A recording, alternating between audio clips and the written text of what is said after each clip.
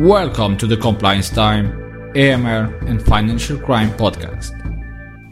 Here, you can learn from compliance experts, enthusiasts and creators who are contributing to the fast-moving and dynamic field of financial compliance.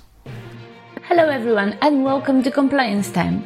In this episode you will hear about the connection between suspicious activity reports and asset recovery. What does asset recovery mean? What we can learn from crypto assets, and do they provide a blueprint?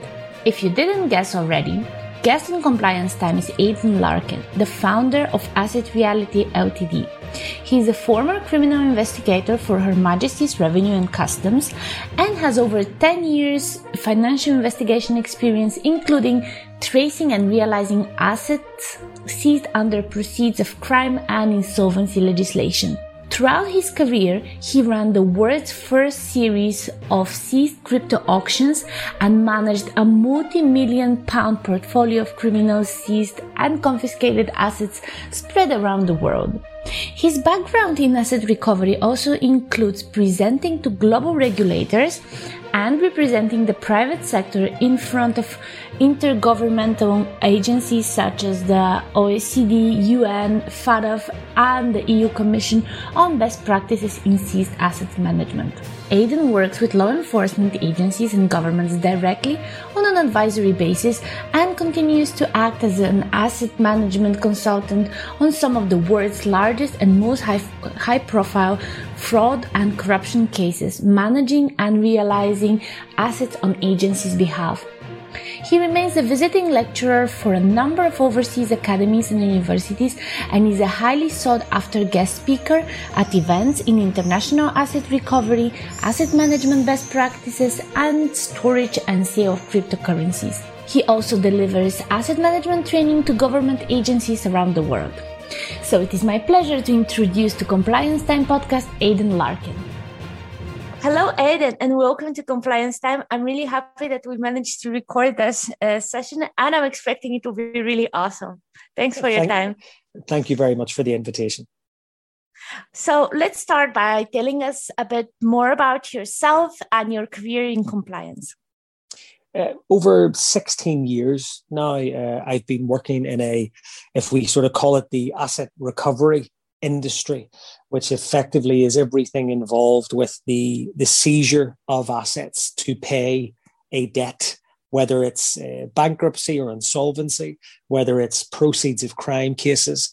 I started as an investigator in the UK's Revenue and Customs, and I worked as a tax inspector, working within criminal investigation. At a very early stage, we learned about sort of the different ways you could do things. So I was actually within a criminal investigation team, but we were using civil recovery powers to investigate criminals. So rather than trying to get that burden of proof, it was like the Al Capone effect.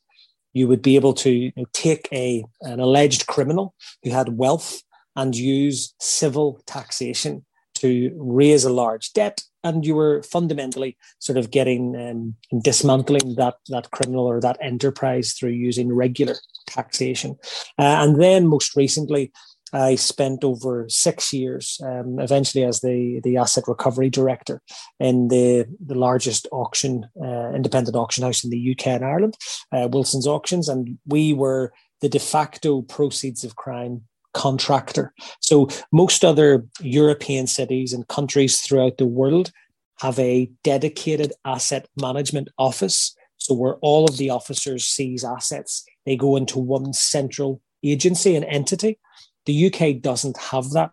So it relies on private sector procurement to get these different agents so that they have the capabilities to store assets, recover assets, things like boats and planes and cars and now Bitcoin, and then have someone that can store it and sell them. So traditionally, auction houses fit that profile quite well because they have insurance, they have inventory and storage capabilities, and then they have large sale platforms. So it gave me that overview of being the investigator and then being the asset manager.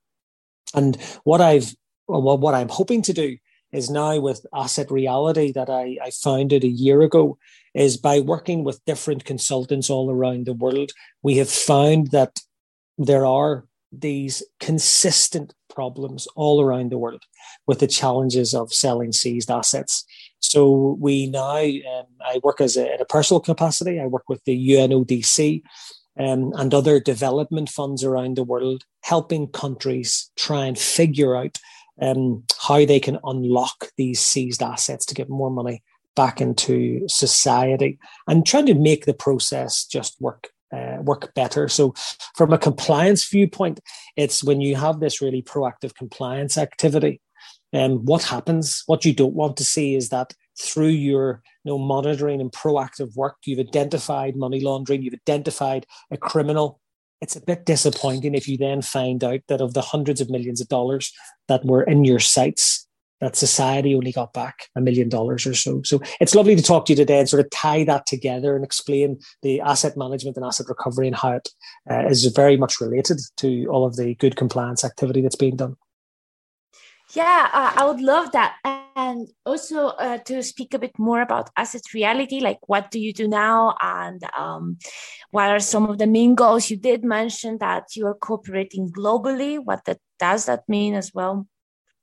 Well, what we've noticed is, and again, in a personal capacity, because I got to do some really interesting projects with organizations like the UNODC and looking into the challenges that different countries were facing around seized and confiscated assets. So virtually every sort of man and woman who has worked in a law enforcement agency in any country in the world will have a story about a seized vehicle sitting in a police station, or will know of a boat or a plane or some other asset that has been not managed as well as it could be. And when you realize that money, the money that is generated from the sale of that seized asset, is the lifeblood of funding more law enforcement, putting money back into victims, compensating those victims of fraud, for example. But the money is also used for things like good social causes. It could be that it helps develop youth programs. It could be used for funding more officers to increase law enforcement activity. So much good comes out of this money that is generated through the sale of seized assets that I felt almost obliged. I work with a number of charities who used to receive proceeds of crime related funding. And against the backdrop of COVID, there is more time, or there's been more focus than ever on agencies maximizing their available revenue and income and society getting as much money back as possible. So I felt that by creating Asset Reality, we could have the world's first entity that was exclusively focused on helping governments and insolvency practitioners and anyone who deals with seized assets just focus on the asset management issues. Because in all my travels working all around the world, I wasn't able to find that agency. I could find lots of really good asset sales. I could find lots of people that could sell a Rolex and sell a car and sell a house.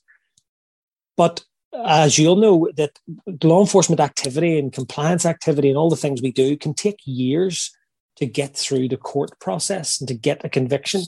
What happens in between is traditionally ineffective asset management that costs everybody a lot of money. So the goal really of Asset Reality is to make crime pay for society. We always hear stories that crime should not pay for criminals. But I think the harsh reality is that it does, and it pays very, very well.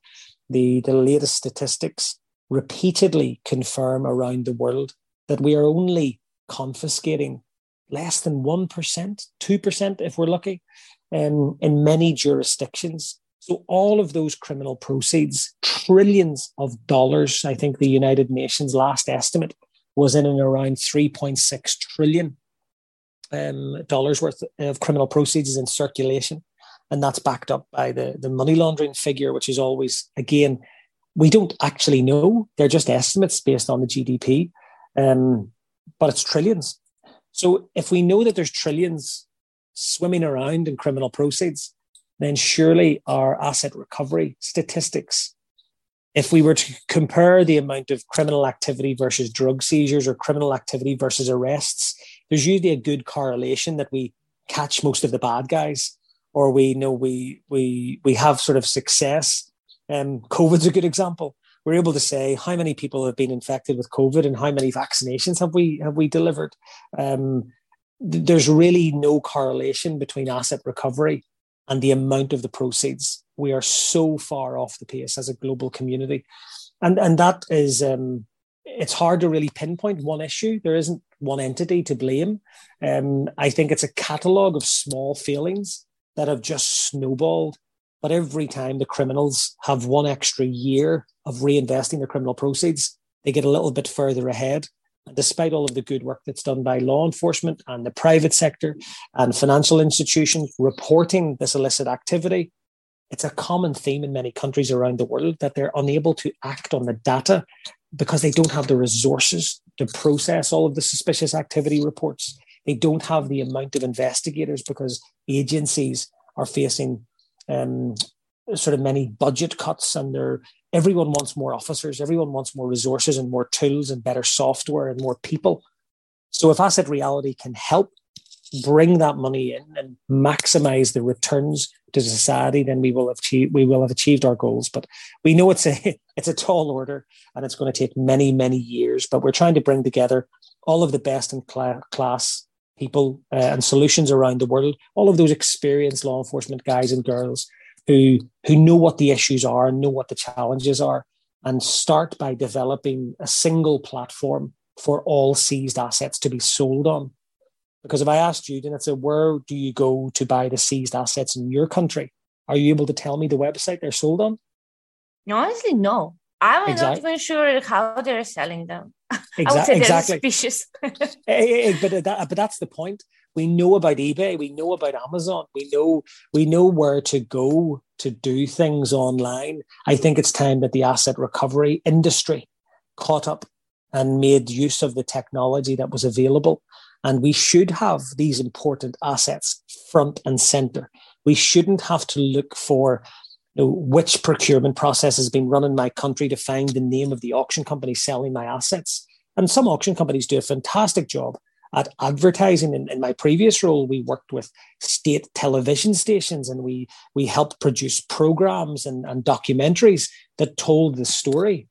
But we shouldn't be relying on the auction companies to do that on their own. I mean, that should be led at a more strategic level, at an international level from countries. So we try and work with all the different stakeholders involved and try and understand everyone has unique challenges. This is not going to be a quick fix, but there certainly are opportunities for quick wins to identify the low-hanging fruit and try and just start that cultural change to try and just sort of make a bit of a difference and like I say, get more money back than the victims and into society. Yeah, that's really great. And you really highlighted the importance of asset recovery in general for countries and for societies. And but I was just wondering, from anti-financial crime perspective, is asset recovery something like after, if you can say that money laundering has the 3 stages, mm-hmm. and we can say that let's say financial crime compliance can have also several stages, like you have the detection, the prevention, and already like how would you fit asset recovery after all of that, the rest? It's a good question, and I think that I'm deliberately, I try not to be sort of nonchalant when I mention asset recovery affects everything, but I truly believe that it does. I mean, bar the exceptional crimes of passion, most crime results in a monetary gain for one or other. It's either the denial of something for one entity or its enrichment of another entity. There is no way. So if we think that virtually every bit of illicit activity in terms of the financial crime space, well, the clue is in the word finance. The very fact, criminals are doing it to make a profit. They make a profit, it needs to be laundered. They then need to so I think the two things are absolutely interwoven. So if we can then look at all of the work that is being done in the anti-financial crime space compared to 20 years ago, where we were in terms of reporting standards, in terms of sort of intergovernmental regulators like FATF, and the benchmark that has been set for good practice. Look at the work that's being done, and extraordinary work that's being done around virtual assets, and I know we'll talk about that shortly. So if we imagine this as one big production line, I think we're doing all of the good work on the way in, and we've increased all of our standards on the way in at the beginning of this production line, or someone recently likened it to a marathon or a race, that we're doing all of these things in the early miles. But at the end, when we assess the recovery, are we as proud of the recovery statistics as we are of the detection? And I don't think we can be. And I think if we were to use the example of a fraud case or a insolvency case, if you, Denitsa, were the career criminal and you'd stolen $100 million from a large financial institution, if we went back to that financial institution and said, we're probably going to get about 1% of this back, would we be happy? They'll be very upset. And I think that we almost accept now, because it's so ingrained, that asset recovery, it's just a problem, and we just don't get all of that money back. And we've seen this repeated from the Bernie Madoffs of the world. We've seen all of these huge Ponzi schemes where we talk about how much was stolen and how much was recovered.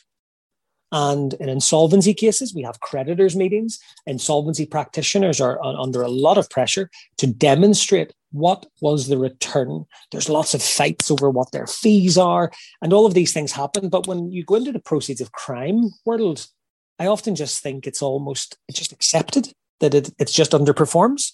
And when we say, and there's two important strands to this, so I want to make a distinction. I mean, asset recovery is not a commercial activity. So for the record, asset management offices are not there to generate revenue. If your only job is to deny and deprive criminals of assets, and some of these cases take 20 years to get through court, and it costs you money and it costs the government money, but it has a positive effect on society, then so be it. That's a cost of doing business. But what I'm talking about is where we clearly have opportunities to increase the returns from our anti-financial crime activity. When we don't do that, just because of breaks in the process or lack of understanding or lack of training or lack of sort of coherent processes and systems, I think that's something that needs urgent attention. And we're seeing now with COVID, some countries have already reacted because of budget deficits. Nigeria has recently issued a presidential decree to get all of the seized assets in the country and within 6 months sell everything because of the budget deficit.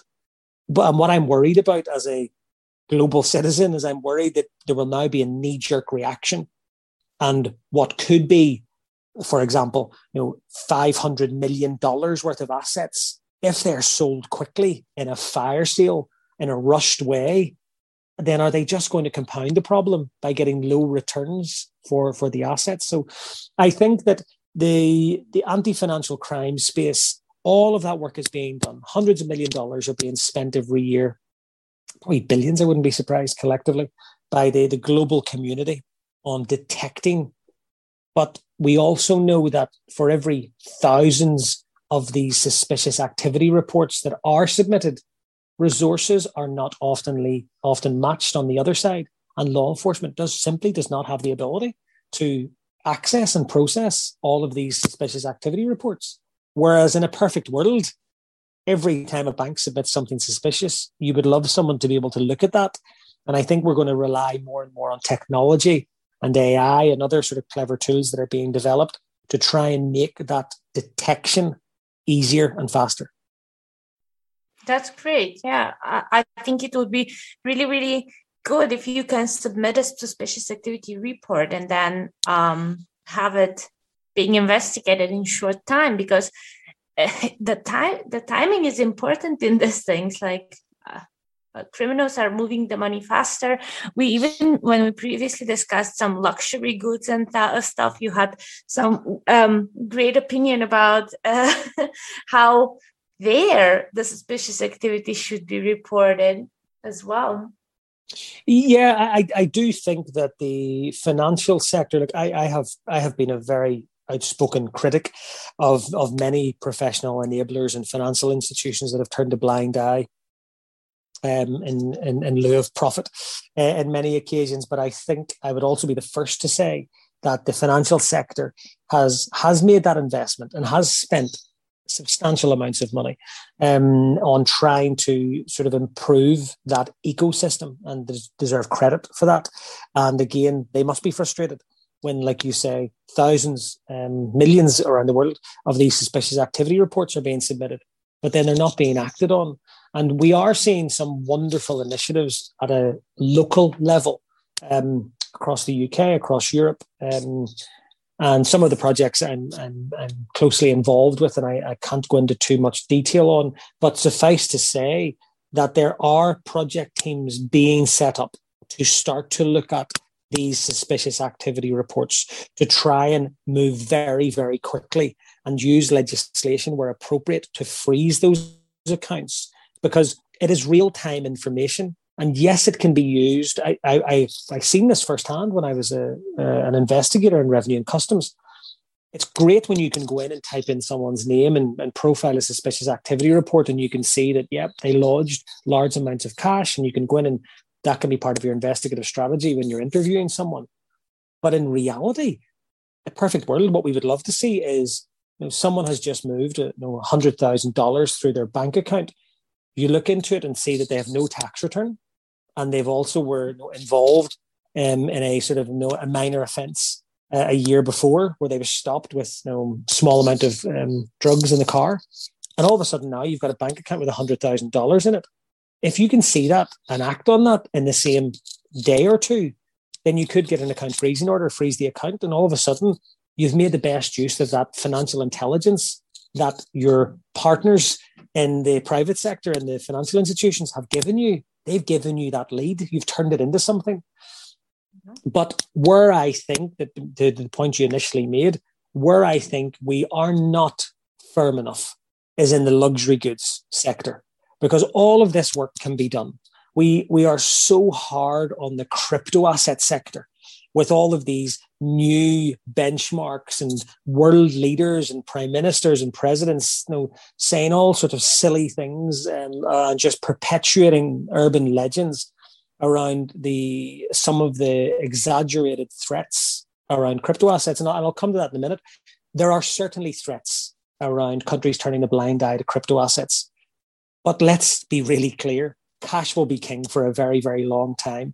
And when I can go to an art gallery and I can spend $40 million on a painting and use an intermediary, and even if I'm subject to sanctions, and this has been documented in the US Senate report put out a very, very good document looking at sanctions evasions through the art market, for example, when intermediaries and the auction houses, strictly speaking, were doing nothing wrong, because they were doing the KYC on the intermediary. But the intermediary could be registered in a foreign jurisdiction.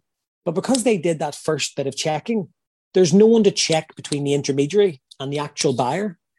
So I think this luxury goods industry, where you can go and buy a $1 million watch and walk through an airport, when you can go and spend hundreds of thousands of pounds on a handbag, for example. And if we look at some of the cases in the public domain, the 1MDB, biggest corruption case in the world, $280 million worth of items were recovered from the home of the ex-prime minister. Yeah, I watched. Where's the suspicious activity report? When someone buys 200 handbags at over $150,000 per handbag, I mean, where's the report from the Hermes? Where's the report from the sort of the luxury boutique? Where's the report from the Harrods when someone goes in and spends. And we are seeing in some cases, and I'm not, I want to make it quite clear, I'm not picking on Harrods. I'm naming them because of the big brand. But I guess that's I think that there needs to be in countries overall sort of risk assessment and AML risk assessment. And the UK, for example, just in their recent sort of national risk assessment, highlighted the risks displayed through movement of assets through luxury goods. And I don't think it's understood enough, and I don't think enough is being done in those particular sectors by the sector themselves. The way the financial the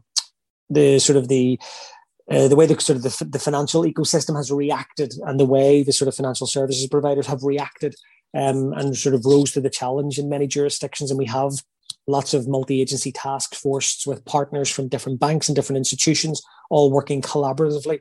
I think we need to now see that in the luxury asset industry around the world, because there's a lot of questionable transactions. People buying supercars in central London for £300,000, selling the car 3 days later, getting a refund paid into a different bank account. They're either at best negligent or at worst complicit. But either which way, the penalty for turning a blind eye isn't high enough. And in every case I've been involved in, when there's a high value asset, we often see very, very much repetitive names. We see the same shops, we see the same stores, we see the same brands being purchased direct. So I think perhaps that's where AI and developments in technology and different tools will come in to sort of try and help that, because I appreciate it's a huge data issue, but I definitely think it's a hugely risky area that a lot of people underestimate. Yeah, that's true, especially when the purchases are done with cash, because when it's a credit card, you would link it somewhere somehow through some bank with the source and etc. But when it's cash, and when it's such large amounts of luxury goods, I watched some documentary for 1MDB, and what they took out of the house of Najib was that. Najib Razak. Yeah, what they took out, it's mind blowing. I mean, sometimes I think that I cannot imagine the amount of money, how it would look like. You see 1 million or I don't know, many millions, and you just look at it, and they're just numbers. You don't think about it. But when you start seeing also how that... It is correct. You do become numb to it when you see just the sheer volumes, and how do you quantify that? And that was one of the questions I would love to ask. I mean, I'm not going to pretend my memory is that good. I've got it in front of me because I've spoken about it previously at events. But I mean, in one apartment, 1,400 necklaces, 567 handbags, 423 watches, 2,000 rings, 1,600 brooches, 14 tiaras, estimated to be worth $275 million. Was there a suspicious activity report for any of those transactions? I hope so. But I'm not sure if there were. And one could argue maybe they were bought over time. But come on, if you're a sales manager in one of those large boutiques, you know your big customers. You know the people that are coming in to spend millions of dollars with you. You know the shipping addresses of where these are going to. If you run a large sort of art auction house or art gallery, you know the people who are buying the $40 million paintings. And you know their intermediaries as well. So I am a bit of a cynic. I have worked in those industries. I know the data that's available. So I would definitely challenge anybody that says, I didn't know who the ultimate buyer was. And if you didn't know, then you need to be asking a question, or we need to be doing more in that sector to try and, because for all of the work we can do with the global financial centers and all of the work we can do to stop money moving through different accounts and jurisdictions, and there will always be weaknesses in any system, it's just so much easier to walk through an airport with I think people forget the world record for a watch at auction for a Rolex stainless steel was $17 million. I can walk through an airport with $17 million on my wrist. I can also have a wallet with crypto assets, and I can have some diamonds. And I mean, I don't need containers of cash. I can go and do that and then sell it at my destination. And we've seen lots of cases like that. UK criminals going to different countries in Europe, wearing the watch and then just going and cashing the watch in at a jeweler and getting a bank transfer.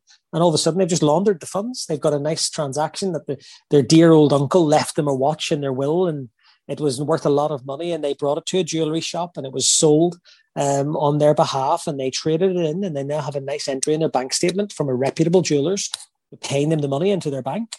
And it looks like a clean transaction where it's all very contrived. So I definitely think the industry needs to do more. Yeah, exactly. If the people are from the industry are not obliged to do anything, like they're not obliged to report, they're not obliged to say anything, many of them, for sure, I agree with you, know who the ultimate buyer is, or that there's something shady, this is a politician from where they're going to have 3 million or whatever, if they're working normally, but yeah, never mind. So yeah. let's move along to crypto assets, as we started mentioning them here and there. Would you say that they are riskier than the tangible assets, and what are some of the challenges in front of the virtual assets industry? This is always a tricky one, because I'm a huge advocate of blockchain technology and the different things it can do. So I know many people. I had the pleasure of interviewing Jeffrey Robinson as well for my own podcast, which still hasn't been launched because of COVID, in that we wanted to hold off and just complete a few series. So I know that many people are outspoken critics of crypto assets. I'm not. Absolutely not. I think that blockchain technology is a wonderful advancement. I think it's going to underpin a lot of day-to-day things that we currently do. But I completely understand that there is huge risks associated when you can move substantial amounts of value anywhere in the world. So I look at it exactly the same way I look at the risks around the art market and other markets like that. But I accept that when it's intangible, it moves faster. So I guess that I have two hats that I wear.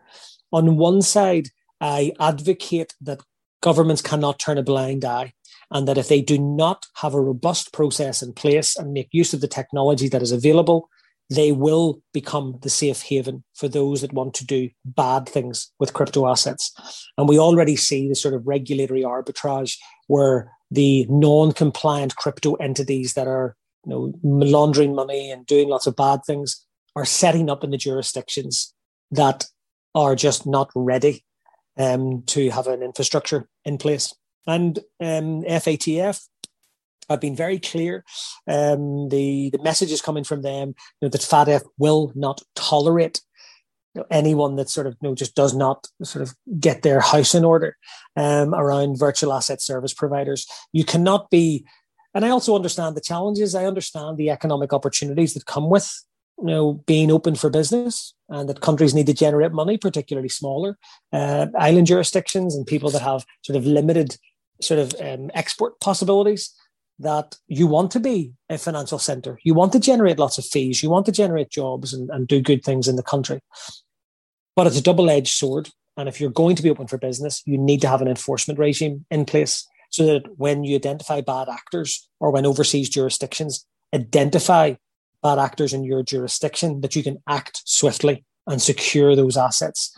So I think that crypto assets have the potential to be riskier than tangible assets because of the ease at which they can be moved. But what I will say is that crypto assets actually have been solved. All of the technology already exists. There is a wealth of options available. Asset Reality, we have a partnership with Chainalysis. I mean, we see the excellent work that those guys have been doing, from Welcome to Video, shutting down child pedophile rings, where all of the people involved were using Bitcoins as payment. They were able to track the IP addresses and work with law enforcement partners to be able to make, I think, over 300 arrests in 30 countries.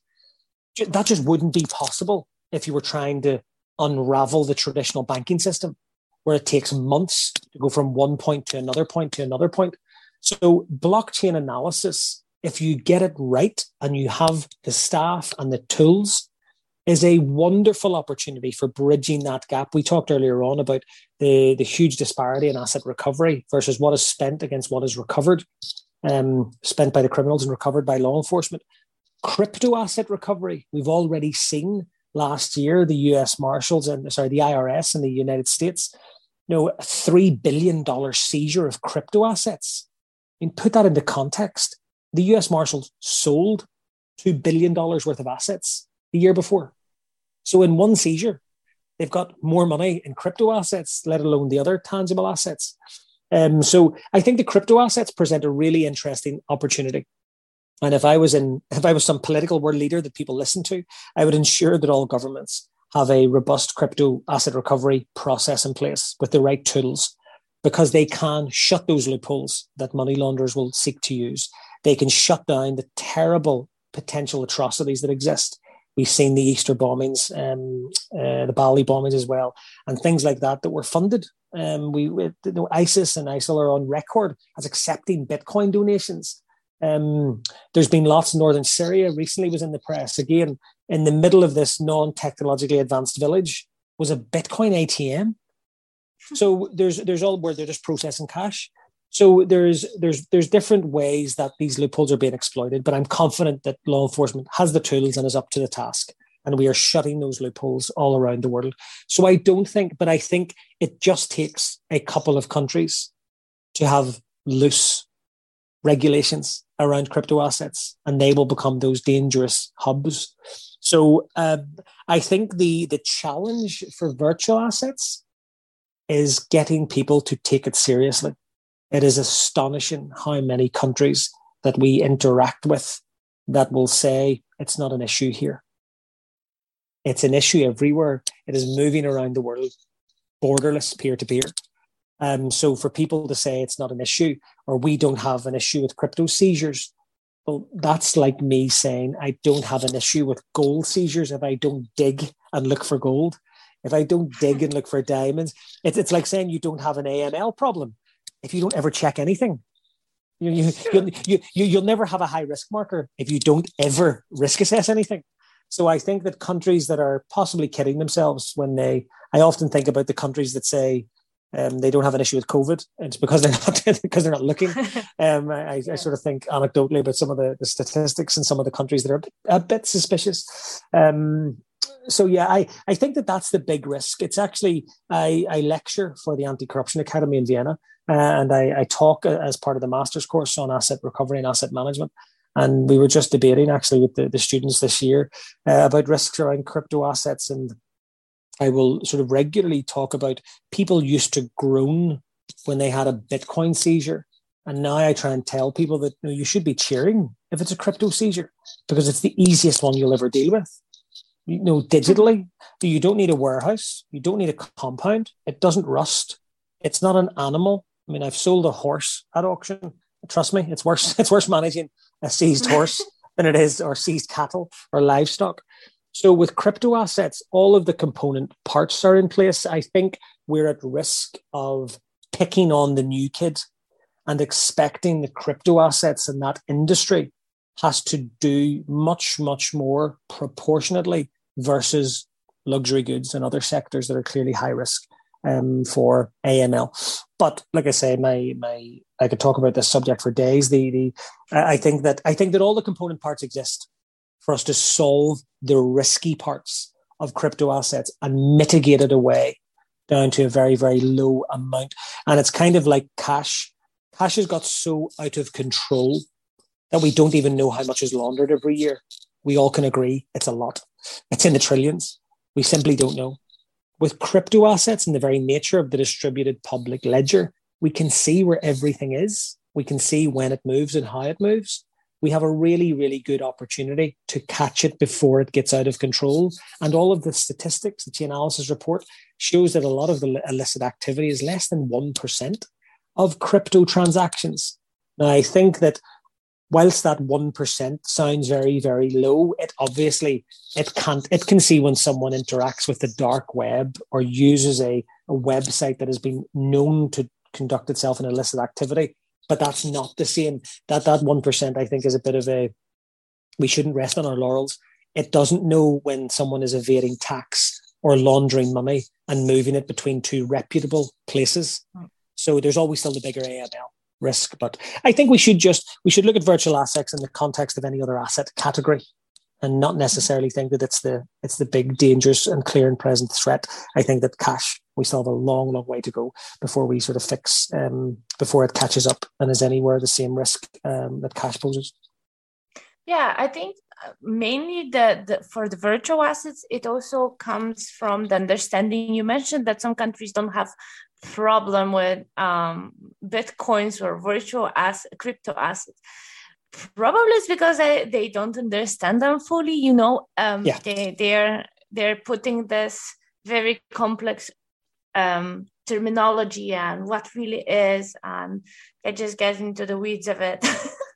And do you know what? It is a good point, because many people are possibly overcomplicating the issue. Again, it's something that it's an area that I've been working on extensively for the last 12 months, from having conversations at country levels within the UNODC capacity, to working with sort of development agencies, the likes of GIZ and the EU Anti-Corruption Initiative in the Ukraine. And so we get to hear in Asset Reality, we get to hear lots of different perspectives and lots of really sort of sensible suggestions and feedback with how countries are approaching it.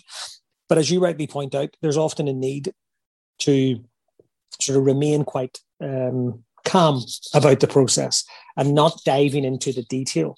And probably the most common question I get when I deliver any sort of crypto asset management training is sort of, how do you see something that's intangible, and what do we need to do as a country to deal with this new category of asset? And usually the answer is nothing different. You already have the legislation that allows you to seize intangible assets. Virtually every piece of legislation in the world has commonality of language, and it'll always say that you can seize incorporeal property or real property or tangible or intangible. We've dealt with this from the internet sort of .com bubble. I mean, business.com, I think, sold for $350 million at its height. So we don't need to change legislation around asset seizure. It's just an intangible asset. There's been numerous court cases around the world now that have reinforced that crypto is property. We've had the pleasure of working with many of the QCs and law firms, Brandsmiths sort of springs to mind, who actually got those decisions at court. We've seen that in the UK as well, Raman Ravelli and others. There's been lots of good decisions and lots of heated debates around crypto, but what everyone, bar one decision that I've seen in Russia, everyone sort of unanimously agrees is crypto is property. It's personal property, digital gold, call it, whatever way you want to compare it to something. But where the effort needs to be expended is on your side of the fence. It's on the KYC, the AML. It's on that side, because you can shut it all down. We work in partnership with digital custodians and realization providers. And again, I'm probably doing myself out of a job when we say that's the easy bit. The easy bit is there's so many incredibly detailed tools that can trace transactions. I mean, the Twitter hack, where remember Barack Obama and Elon Musk and all of these accounts were hacked and they asked them to send sort of funds to. If you imagine that was non-blockchain and non-Bitcoin and they were bank accounts, how long it would take to map that fraud, money being moved all around the world. Whereas because it was done on the Bitcoin blockchain, I think Chainalysis within hours, if not less than a day, had mapped out everything. And they were commenting on it later on that evening, saying, okay, it moved from here to here. Here's the people. Here's some open source information. You can see that. I mean, you just needed to Google the name of the person who was requesting some of the funds, and you could find records in old forums and things. And so actually, that's why I'm quite calm about crypto assets, because all of the component parts are there to investigate, store, seize, and do everything. And it could become our golden goose. I truly believe that if governments double down on crypto asset recovery, because of the value of the cryptocurrency portfolio globally, you've got this $1 trillion industry that didn't exist a number of years ago. And like I say, the US is always a good benchmark for high volume activity. If the US, I think the US Marshals have seized, at today's price, they've seized over $15 billion worth of Bitcoin alone. That's a lot of money going back into the pot. Now, obviously, a lot of that was seized back in 2014 and 15 when it was worth a lot less. but it's out there to be seized. So I think that it could really, I would love to be having this conversation in a couple of years' time and saying that crypto asset recovery returns are proportionately so much higher than normal assets that the other assets are catching up. So for every illegal $1 worth of crypto, we're actually getting back 40 or 50 sort of cents versus the current non-crypto asset statistics that are 1% of criminal proceeds are intercepted. I think that the blueprint exists with virtual assets. And that complex assets can learn a lot from the level of public and private sector collaboration that we've seen that has made virtual assets a safer space. I think we need to capture that enthusiasm and apply it to all of the rest of the assets. That's great, really. And I do agree. Let's have another chat in about 3 or 4 years from now. See where we are. Yeah, I'm setting the time in the calendar now. Because we are coming close to the end, I always ask at the end of the Compliance Time podcast the same question. So feel free to address it as you wish. What is the future? I mean, I know that we already spoke a lot about the future in terms of AI technology and countries and governments, but how do you see the future of AML and financial crime compliance in general? Yeah, I think we've talked a lot for years. Virtually every government, the UK obviously is where I'm based, and we've seen lots of the different economic crime strategies and action recovery action plans, and every country has their own sort of version of these things. We all accept now that we're at a critical mass. I mean, we are losing the battle. There's no two ways. Despite the valiant efforts of our law enforcement professionals, they don't have enough resources. They don't have enough funding in many cases to do the job we need them to do. And a lot of financial crime investigation is also politically motivated. It's very hard if you're a chief constable to justify a 4 or 5 year multi-layered money laundering investigation that doesn't deliver the headlines as a big cocaine seizure at the docks does, or a big machine gun seizure. So I think that law enforcement has a much harder job than people give them credit for. I think the future has to be more collaboration with the private sector. You have the financial industry with lots of skilled people with access to clever tools that could be doing a lot more. Would I love to see sort of through the right regulation and procurement framework, should we have more external receivers investigating asset recovery cases? Absolutely. Should we have more financial centres and technology companies profiling SARS and working in collaboration and supporting government agencies? I think so. I mean, we're in a big data world now. I think that all of these, and again, we're seeing this in the blockchain, we're seeing this in crypto. The template has been laid down. Companies like Chainalysis inform governments and have helped being at the forefront of these massive seizures. Other blockchain analysis companies are doing the same now and following that lead, where there has been collaboration because there has been no other way to do it. It's like at the beginning of the pandemic, no one said, let's invent our own video conferencing. We use Zoom, we use Teams. I hadn't heard of Zoom. I'm not going to be one of those people that say I knew it before. I hadn't heard of Zoom until COVID. But I didn't try and invent anything. So I don't think we need to reinvent the wheel. I think we've proven that public and private sector collaboration can really help, be the sum of all parts and pull together our resources. Is there a role for private prosecution and civil recovery cases and even cases taken on? But perhaps I think that's something that we could see in the future. But what I would really love to see in the shortest possible amount of time is holding things to account and tracking things through and really breaking things down and learning from what we learn in the insolvency sector. In the insolvency sector, if there is a loss, we track the case through and we assess how much we got back for creditors. I think financial crime compliance and AML, wouldn't it be great as an officer? What better way could you incentivize a compliance officer to be able to say, do you remember the SAR that you submitted for that suspicious bit of activity? Yep, 2 years later, we locked the guy up and we got £1 million back for society. And this is what we did. And because you could maybe link your SAR to a big arrest, but I would challenge you to try and link that arrest to the amount of money that came back. It just gets lost along the way. So I think perhaps there's an opportunity to maybe link the system a bit more. I mean, criminals launder money, spend money, save money, and that cycle just keeps going in any particular order. whereas our tools to fight it are all quite disjointed. People in AML don't talk to people in asset recovery. People in asset recovery don't talk to people in financial crime compliance. Do you know what I mean? Our industry doesn't match the battle that we're fighting, and our response to COVID is very much joined up multifunction task force because we need to do lots of different things in an agile way.